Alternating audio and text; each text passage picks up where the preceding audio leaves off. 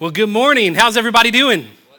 Good morning, good morning. Well, hey, my name is Michael. If we haven't met, I'm one of the pastors here at Redemption Church, and I just wanted to say welcome to everyone this morning. Thank you so much for being here, especially if you're new. I know Carter already mentioned this, but we do want to say today that you are our honored guest, and we are so excited that you're here with us this morning. And so thank you so much for being with us this morning and joining us. And so whether you're here online online or here in person, thank you for being a part of today. However, if you are new, or if you're someone who calls Redemption Church your home, you're probably wondering why I have this toilet paper roll right here. No, it's not because I had spicy food last night. Just kidding. And we're going to use this a little bit later on in our service, not the way that you're used to, praise God. But this is going to be an illustration. So here in just a little bit, I'm excited to be able to show you an illustration with this. So I'm going to build a little suspense today by leaving this up here this morning. And so, if you are new or just need a refresher, we're in part 4 of a 5-part series that we've entitled Grow, the Secret to Spiritual Maturity. We've been laying out 5 practices of the early church that we want everyone who calls Redemption Church home to adopt into their lives. Y'all, these practices, when done consistently and centered on the gospel of Jesus Christ, can lead to our spiritual growth and fulfillment in Jesus. And so the path, what I want you to see throughout this series especially even today, is that the path to Christian growth is not easy, but it is very simple. It's not easy, but it is very simple. There's lots of things in our life that are this way, right? Health is this way. For the most part, if you eat right, if you exercise, you're going to be healthy for the most part, right? Finances are this way. If you live generously, if you live on less than what you make, if you invest rightly, then you're going to accumulate wealth. You're going to be healthy financially. And so again, the path to Christian growth, it's not easy, but it is very simple. And for our topic today, y'all, it's the same exact way. We're going to be in practice number 4 of these 5 practices, which is give generously. And if we are going to grow spiritually in our lives, then we need to give generously to God's mission. We need to give generously to God's mission. And I think it's important for us to note that I've preached on giving, generosity, tithing a few times in my life at other churches that I was on staff at. And every single time that I ever preach on giving or money, y'all, I feel like I need to caveat it or appease everyone in some kind of way to make people feel at ease. And I think it's so important, like hear me on this, that even the angst in our heart, when we talked about money and said that we're going to preach on that, even the angst in our heart, it shows us right now how much of an idol money can be in our lives. I mean, it shows how much of an idol it can be. And so churches, though, a lot of times they can go kind of one in 2 ways. Number one, they could talk about money way too much. They can focus on spending it on buildings and material things and things like that ultimately don't matter at the end of the day. And y'all hear me, buildings are great, and we praise God one day we're going to be in a building that we own and we're able to use it for the mission of God. But if we spend all of our money on buildings and material things and things like that, and that's our purpose and the end all be all, then man, we've lost our purpose, right? Amen. We don't want to focus on that. But then that's one side of the coin. But then on the other side of the coin, there's churches that never speak on money. They never talk about money, right? And that would be sinful as well because money and possessions, they're mentioned in more than 2,000 verses in the Bible. Out of the 38 parables or stories that Jesus told that we see in the New Testament, 16 of them were about money and possessions. I heard Pastor J.D. Greer at Summit Church, he said if he preached on money as much as Jesus did comparatively, then he would preach on it every 3rd Sunday.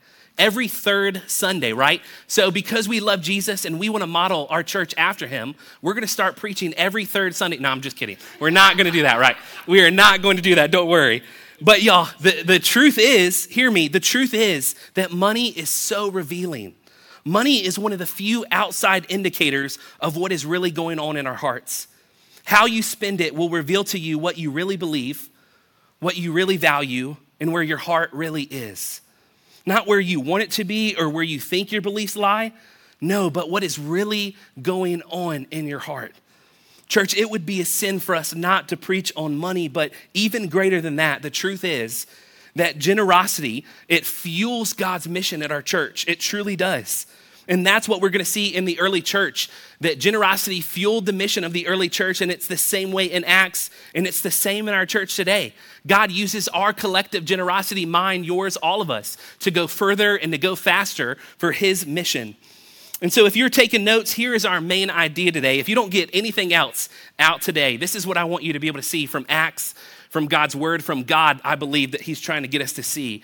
Y'all, generosity is not something that God wants from you. It's what he wants for you. Generosity is not something that he wants for you. It's what he wants, from you. It's what he wants for you. He wants generosity for you. Why? Because it is better to give than to receive. This isn't some cute quote that we tell our kids at Christmas time so we don't have to give them as many gifts or things like that to get them in that mindset. No, these are Jesus's words to us. These are Jesus's words to us in Acts 20:35. The early church understood this as well, right? This is how the Bible says that they were able to sell their possessions to all those who were in need. Every part of who they were was generous.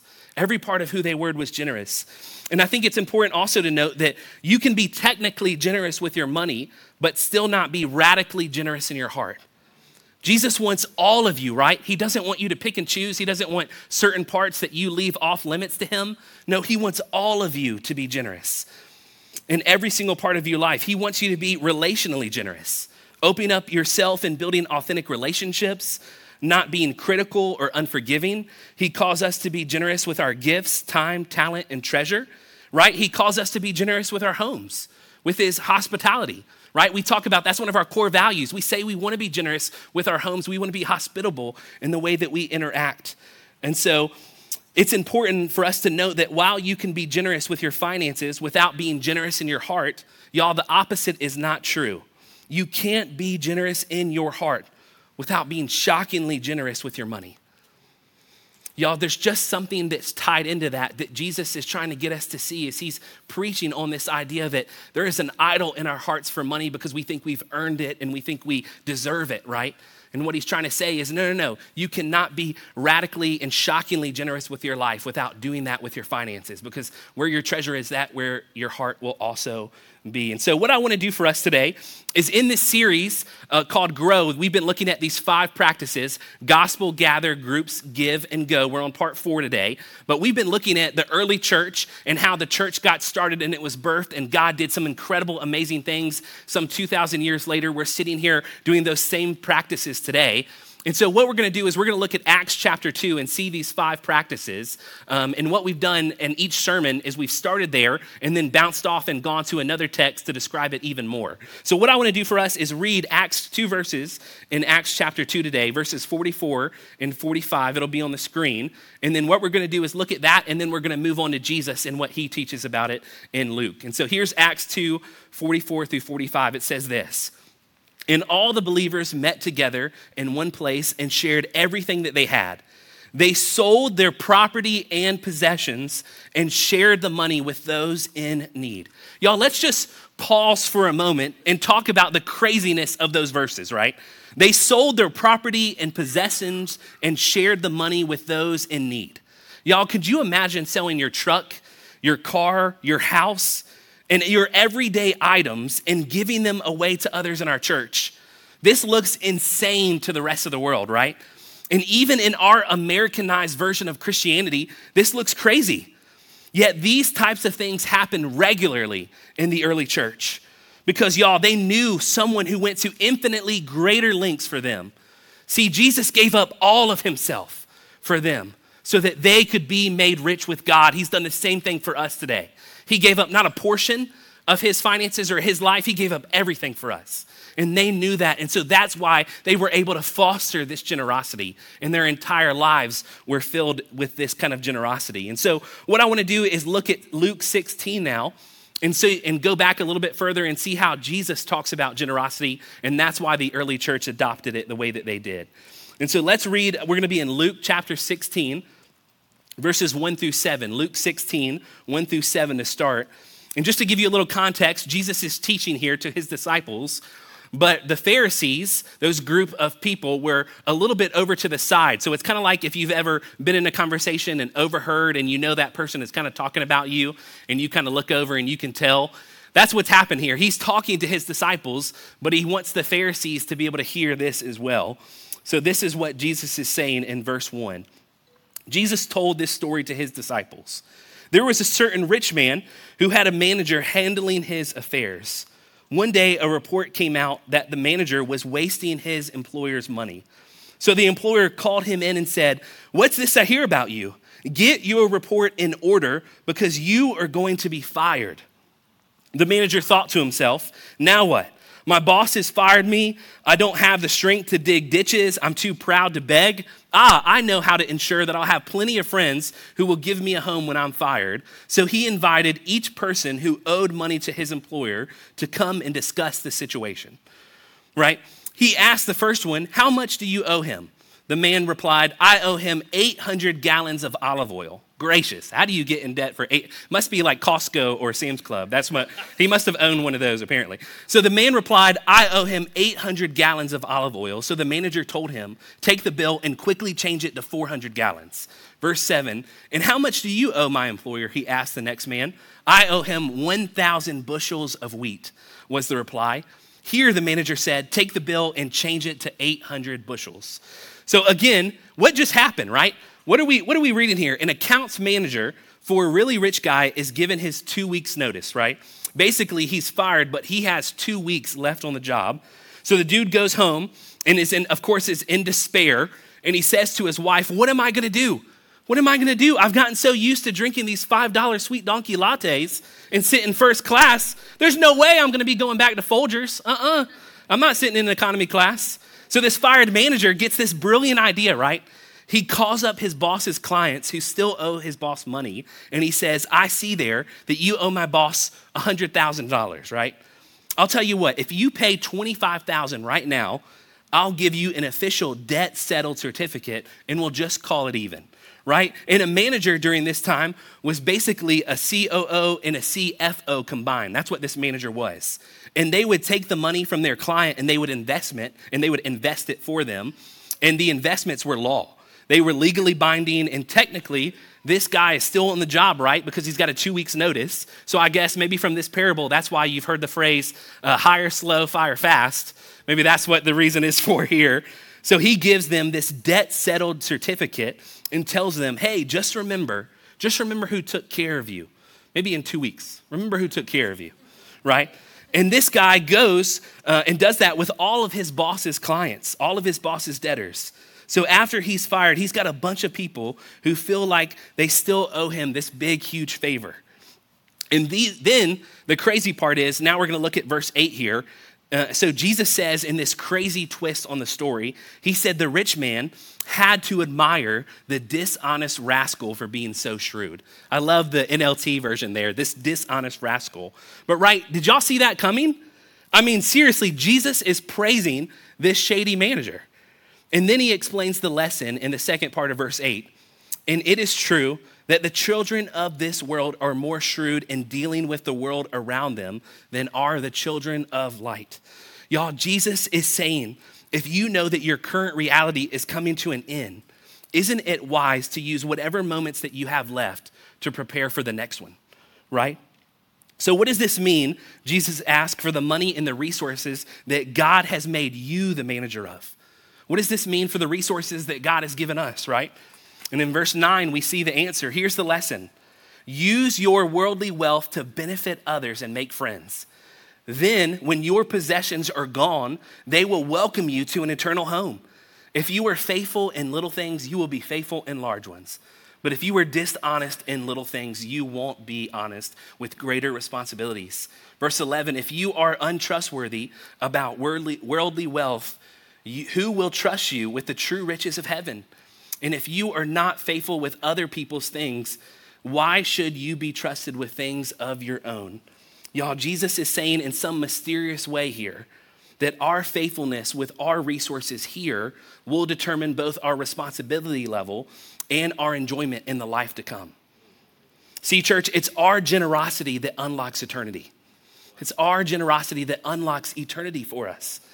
And so for the rest of our time together, what I want to do is look at this passage together, and I want to pull out 3 principles that we can apply to the generosity of our lives. So 3 principles that we're going to learn from this shady manager, from this shrewd manager. And shrewd, it just means wise and cunning. And so that's what shrewd means. But we're going to look at 3 principles here. Number 1 is this. We're all stewards of money that's not ours. We're all stewards of money that's not ours. A steward is someone who manages something that belongs to someone else. Jesus is saying that in our lives, we are managing money that's not ours. We're managing money that's not ours. Everything that we have, y'all, everything that we have, relationships, possessions, all of these things, even the breath in our lungs, it's all God's, right? Everything we have belongs to him. And we see this in Psalm 50, 10 through 12. You can see this throughout the Bible, especially in the Psalms, but here's a really good one for us to read. It says this, "For all the animals of the forest are mine, and I own the cattle on 1,000 hills.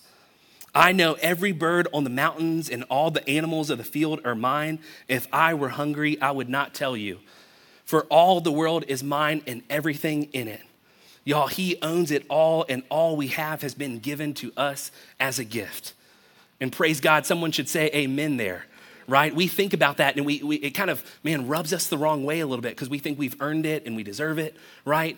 But pray God, listen to how freeing that is. That if we ever lose these things, it's because they weren't ours to begin with. And we know God is faithful to us, and he will give, and we will continue to be okay with him. But we should praise God that all these things that we have, from relationships to possessions, all these were gifts from God, and we want to praise him for it. See, today, y'all, we want to see this, that God gave money to you so he could use it through you. God gave money to you so he could use it through you. This is a biblical principle we see throughout the Bible. Abraham in the Old Testament was blessed so that all the nations of the world would be blessed through him. And y'all, we have been blessed with the gospel of Jesus Christ so that we would share it with other people around us. We've been blessed with that, not to hold it, right? But to be able to share this. So we see this principle throughout the Bible. And so when we hoard this financial blessing for ourselves that we've been given, y'all, this is robbing God of what is his. Listen to Micah 3:8. It says this, "Will a mere mortal rob God? Yet you rob me, but you ask, how are we robbing you? In tithes and offerings." Y'all, if we are not giving, we are robbing God of what is his. Think about it this way, right? If a wealthy person, a very wealthy person, came to you tomorrow and offered you a job to manage his entire estate. He came to you tomorrow, "I want you to manage my entire estate that I have," right? "And I want you can live on 90% of it. I want you to live on the 90%, but I need you to invest 10% of it into other things," right? Just invest 10%. What would you say? For most part, we'd probably say, yes, absolutely, praise Jesus. I get to live on 90% of this wealth. Praise God for that, right? Y'all, of course, I get to keep 90% of the money. This is what God is doing for us. If this wealthy person, though, he comes back to you a little bit later and he asks you if you're investing this 10% in people, your city, the local church, and you say, "Well, no, I'm not," that's not just stinginess, that's robbery. We are stewards, y'all. We are stewards of money that's not ours. We have to see, look at me here. We have to see that having a relationship with Jesus, it's impossible until you lay the way that you feel about your money and the way you see your money at the feet of Jesus.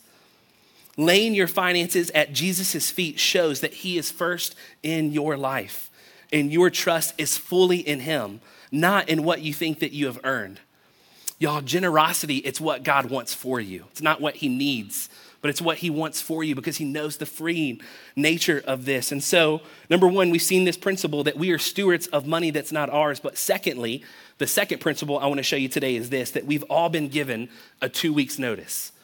We've all been given a 2 weeks notice. So it comes time for the toilet paper roll here. So I remember when I was a youth pastor, I used to do this numerous times. I love this illustration. I wanted to do it for you. I think it really applies today as well. But I think it helps us really see this point that we've all been given a 2-week notice. And I used to do this illustration for students, and the way that I would do it, because back then, I was in my 20s, my early 20s, and a single. Now I'm married in my 30s and getting ready to have a baby in a couple weeks. So I can't waste this like I did back then. So I'm just gonna barely, gently put this out, not all the way, but what I would do is get a mega roll and have these students grab one end and they would roll it out as far as it can go. So we would go outside, obviously, to be able to do this, and I would let them stretch this thing out as far as it can go. And I said, if it breaks, then you're in trouble. You got to run. Even though I wasn't a coach, I was a youth pastor, so I made the kids run. But anyways, no, they didn't break it. But anyway, so they stretch this thing out as far as it can go. What I'm going to do here, like I said, is just roll this thing out right here, and hopefully I won't break it. So you imagine this toilet paper roll right here. You imagine this thing fully rolled out, right? And in our finite minds as people, that we know that we had a starting point and an ending point. We were birthed and one day we are going to die. We know that the rest of life doesn't work that way. That before the earth was even created, that God had always been and he always will be. And we will go on for eternity as well, right? So this span of toilet paper right here, you imagine it, and we can't even, there's not a toilet paper that wraps all the way around the world, right? So this even has a starting point and an ending point, but I just want you to imagine the length of this toilet paper. And this Sharpie marker right here, this little dot that I'm gonna put on the toilet paper roll right here, this little dot, it represents your life in the span of eternity here on earth. The span of eternity, right? And most of you, probably on the front row, you might be able to see it, but those of you near the back, you might not even be able to see that dot, right? Our lives are like this, right? They are here today, they're gone tomorrow. And it's so easy for us to forget that, right? Give it up for Carter. Right, and so our lives are like here today, gone tomorrow. And James says it like this in the Bible. He says, yet you do not know what tomorrow will bring or what your life will be. For you are like a vapor that appears for a little while and then vanishes. We must look at our lives with eternity in mind. We must look at our lives with eternity in mind. Only when you grasp how short life is and how long eternity is will your priorities come into focus. Jesus is telling us that we all have been given a 2-week notice in our life, our death. We are all like the shrewd manager with little time left in our lives. We will all die, and we have no idea when that will be. And about a year ago, I remember there was an article that was published in the New York Post about Khari Willis. Khari was an NFL player for the Indianapolis Colts, and he played 3 years and became a starter during his rookie season. The article goes on to say that Willis announced his retirement Wednesday on Instagram, and he thanked the Colts for granting him the opportunity to compete. He explained that with much prayer and deliberation, that he wanted to devote the rest of his life to further the advancement of the gospel of Jesus Christ. Y'all, let me put it in perspective for us. There is a little over 15,000 players in just the Division I level of college football. A little over 15,000 of these people, right? And only 1.6 of them, of these NCAA football players, ever make it to the professional level. 1.6, less than 2%. Here is a person living out their dream that only 1.6% of his colleagues ever get to participate in. And he's actually a starter. Many of these players actually never even get to see the field. They're just there for practice to help the starters to get better. Many of them never even get to see the field, right? And he has reached the height of his field. And after 3 years, he is stepping away from all of it. Why? Because he realizes life is a vapor. I watched him in an interview say, tomorrow is not promised. Today is the day I want to decide to give God my everything. Y'all, at the height of his career, he wrestled with the thought that his life was yielding little eternal value. And he sensed God's call to carry the gospel to the world. So y'all, have a simple question for you this morning. What legacy are you leaving? What legacy are you leaving? What kingdom are you leveraging your resources for? Your time, your talent, your treasure. Are you living generously? Or do you live as if you believe eternity is real and imminent? And are you teaching? This one's big. Are you teaching your kids to do the same? Right? Or are you helping them build their American dream that will one day truly fade away? And at the end of the day, it's all about, Jesus and the people that we can see come to know him, right? And so lastly today, the last principle that I want to show you today is this, number 3, that we're in need of a greater purpose. we're in need of a greater purpose. We see this shrewd manager invested in friends that would outlive his current situation, is what he did. And Jesus is saying in verse 8 that most of his children, Christians here, we don't live like this. We don't act like people who will one day stand in front of God and give an account for how we stewarded what was given to us. We look to money to give us significance, security, purpose. The more of it we have, the more purposeful we think we are. But the crazy thing is, if you have a lot of money and everyone hates you, you're not going to feel very significant, right? The house, the car, the other materialistic things that bring us such temporary happiness, man, those things are going to pass away. But the one thing that you truly need in this life is to love others and to be loved by them. To love others and to be loved by them. That's when you feel wealthy. That's when you feel significant. And that's when you have purpose. When you know the love of Jesus and you love him. And y'all, even in a secular framework, people know it's more valuable to invest your money in something that brings long-term value, right? Not just short-term. If we are supposed to use our wealth for material gain here on earth, if we're not supposed to do that, then what's the best way to steward the money for the kingdom of God? Y'all, Jesus is saying to invest your money in relationships. Jesus is saying that. Invest your money in relationships. There is no material asset that will last.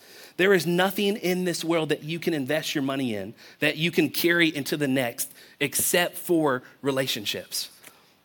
Michael Wilcock wrote a commentary on Luke, and he sums up this parable like this. Although these things, property, ability, time, belong to this life only, Jesus says what will happen to you when you pass on into the afterlife will depend on what you are doing with them here and now. Make sure that you use your money, that it brings you into a fellowship of friends that will survive beyond death. And one of my favorite quotes about this idea, it actually comes from Pastor Rick Warren. He says this: the greatest use of your life is to invest it in that which will outlive it. The greatest use of your life is to invest it in that which will outlive it. And he goes on to say that there's only two things that will last forever, according to the word of God. First is the word of God. Heaven and earth shall pass away, but my word shall never pass away, Jesus said. And the second thing, people, right? People will last forever. And so we need to pour our lives, invest our lives in the word of God and people. And so the only wise thing to do with your resources, Jesus is saying in Luke 16, is to make friends for eternity. Make friends for eternity. Use them to move people from death to life, from restless to redemption, to make sure the people around you and all over the world know that their sin has been defeated. Death has been defeated by Jesus. And there is a Savior that suffered the penalty for their sin and defeated death on their behalf so that they could enjoy him forever. The people alive during this generation, they have one shot to be able to hear the gospel. One shot, and it's us. Y'all, on that last day when Jesus returns, the only thing that will matter to you is whether you were a faithful steward and use your resources for this purpose. I love the way that Tony Evans describes these verses in his study Bible.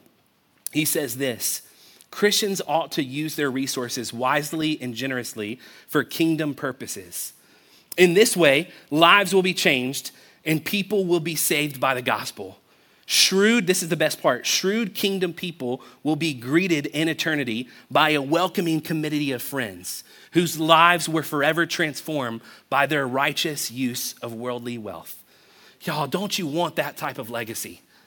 Don't you want that type of legacy that we get to heaven one day? I pray that this is mine, that I'll get to heaven one day and we'll see hundreds of people that were transformed by the gospel of Jesus Christ, and it was your generosity that helped to fuel that.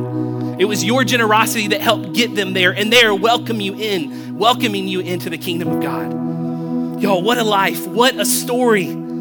Church, how are you using the money and the resources that God has given you? If I can lovingly ask, are you hoarding those for yourself, or there's so many ways across our valley that you can use your resources to benefit others, to push them toward Jesus, right? Here in our church, our local church, you can give to the generosity of our church that way. There's, if you didn't know that right now in the Roanoke Valley, this area, our city, is the largest foster care system in our state, the most foster care kids in the entire state. right? So you can put your resources there and fuel the mission there. Y'all, their list could go on and on of how you can use your generosity to fuel the mission of God. And so to end this parable, Jesus makes the statement that embodies his most important teaching on money. So at the end of this parable, he comes back and he embodies this statement. He says this in verse 13. No one can serve two masters, for you will hate one and love the other. You will be devoted to one and despise the other. You cannot serve God and be enslaved to money. The Pharisees, who dearly loved their money, they heard this and scoffed at him. Then he said to them, you like to appear righteous in public, but God knows your hearts. What this world honors is detestable in the sight of God. Y'all, both God and money, they both can be present in your life, but only one will be at the center. Only one can be first. One of them you'll look to for happiness, security, and you'll pursue. And the other one you're just gonna have a casual relationship with in your life. Can I lovingly ask you today, which one is it for you? Which one is it for you? Is it God or is it money? And y'all will never fully understand, hear me, you will never fully understand how to be generous or what generosity even is until we understand Jesus' generosity for us. He didn't just give a tithe for us. He gave up all of himself. He gave up all of his money to turn enemies into friends. In church, y'all, we were enemies of God, but through Jesus' death, he has made us rich with God. He made us rich with God in relationship because of his death. Can I get an amen on that, please? Amen. Y'all, Jesus is the true steward. Jesus is the only one who unlocks generosity in us and unlocked our eternity with his generosity toward us. See, we don't earn our salvation from generosity. That's so important. Please don't hear that today. We do not earn our salvation from generosity or anything else that we can do. They're like filthy rags, the Bible says, in the eyes of God. Y'all, see, we don't earn our salvation from our generosity. It was freely given through Jesus' generosity. Y'all, because of his example, we get to do the same for others, right? So as we are thinking about applying this today, I have three groups of people that I love to talk to you this morning. Number one, there's those of you in this room today that wouldn't call yourself a Christian. You would say, man, maybe you're just checking this out this morning. You're not really a follower of Jesus. You wouldn't say that. And what I want to tell you, your next step today as you apply this to your life is, can I beg you today, can I beg you to accept Jesus' generosity for you? He gave up everything for you, and he wants so desperately to be in this relationship with you. Y'all, he wants this for you, to walk into this season of generosity in your life. He loves you so much that he went to the cross on your behalf because of the brokenness and the sin in our life. So can I ask you today, can I urge you, please accept Jesus. Accept his generosity for you today.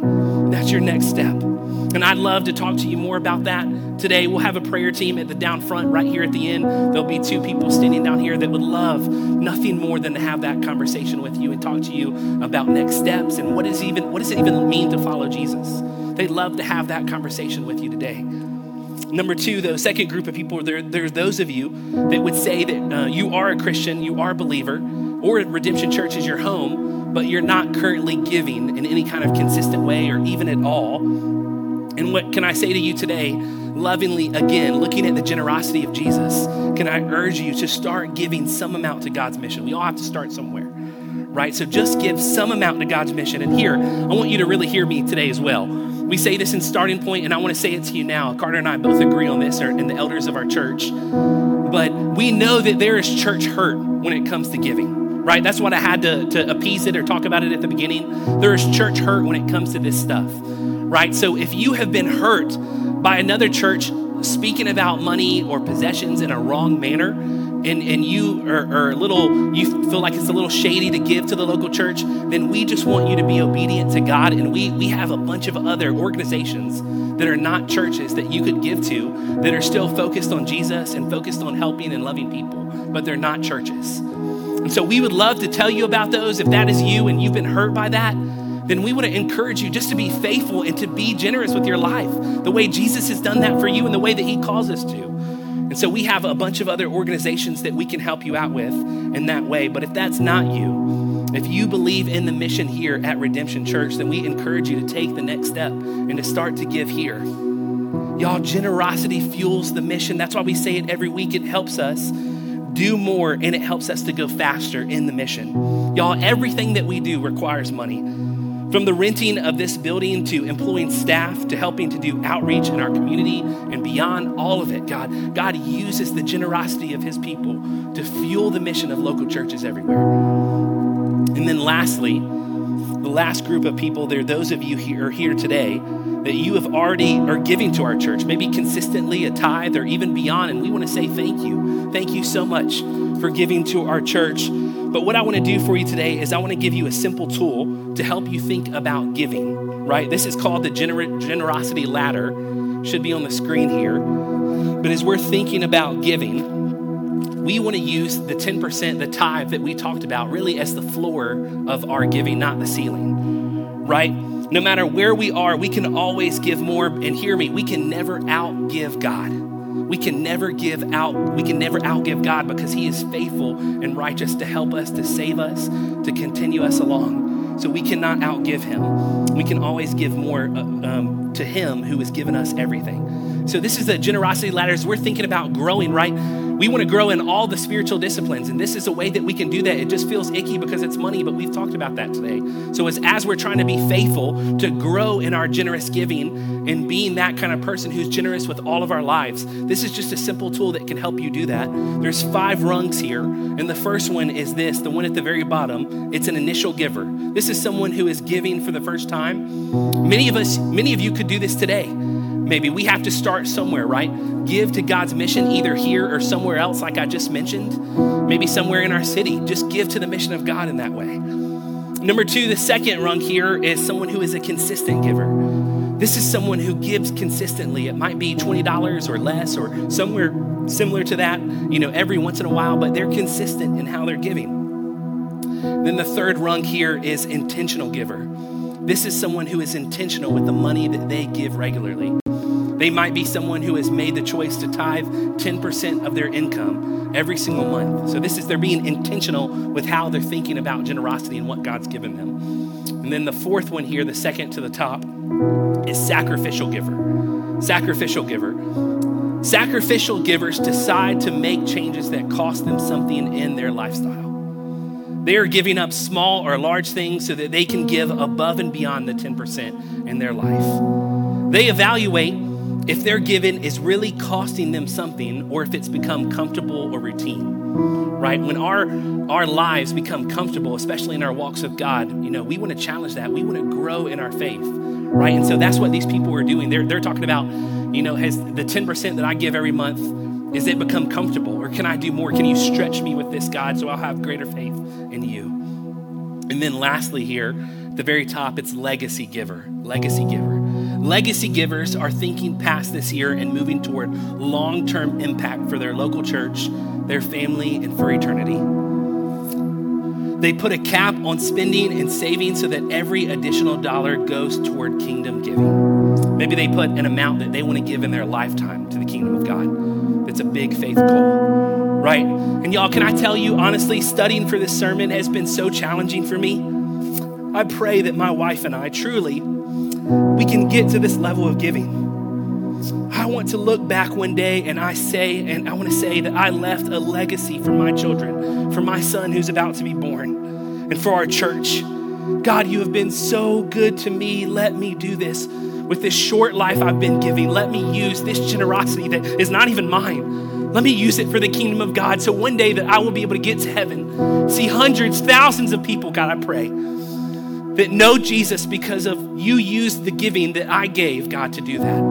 And in different ways, it's not just here at the church, but it's throughout the city. It's thinking about this. It's thinking about taking people out to dinner and paying for their dinner, your coworkers that don't know Jesus. Babysitting, paying for babysitting for them. All kinds of ideas that you can use to be able to further God's mission with the generosity that God has given you. And we give that back in creative ways. So it's not just here, it's a part of it, but it's in different ways in your lives. Just thinking about how we can use that to see people come to know Jesus. So as we close today, All right, and we close out our time together. Got one final story for you. I love to tell this at Starting Point. This is the story of R.U. Darby. R.U. Darby, his family was alive during the mid-1800s during the California gold rush in American history.